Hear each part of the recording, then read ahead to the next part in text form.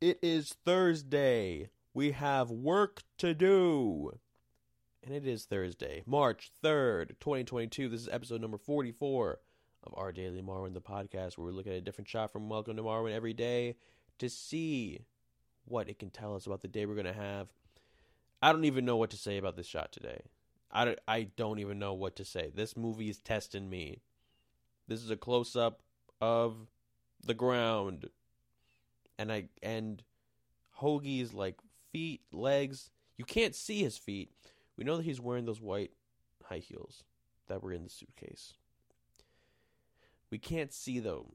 They're covered in the grass. This is just a shot of grass and a little bit of his like calves sticking up.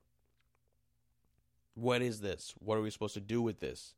What is Zemeckis telling us? Zemeckis is challenging us. I believe. He's saying, you trying to find meaning in these shots? Go ahead. I dare you. Okay? Maybe he's having a little fun with us. Poking a little fun. He knows that people are going to be analyzing this movie. So he throws in this red herring. This red herring shot. So I think that's the message for today. Don't take things so seriously. Just have some fun.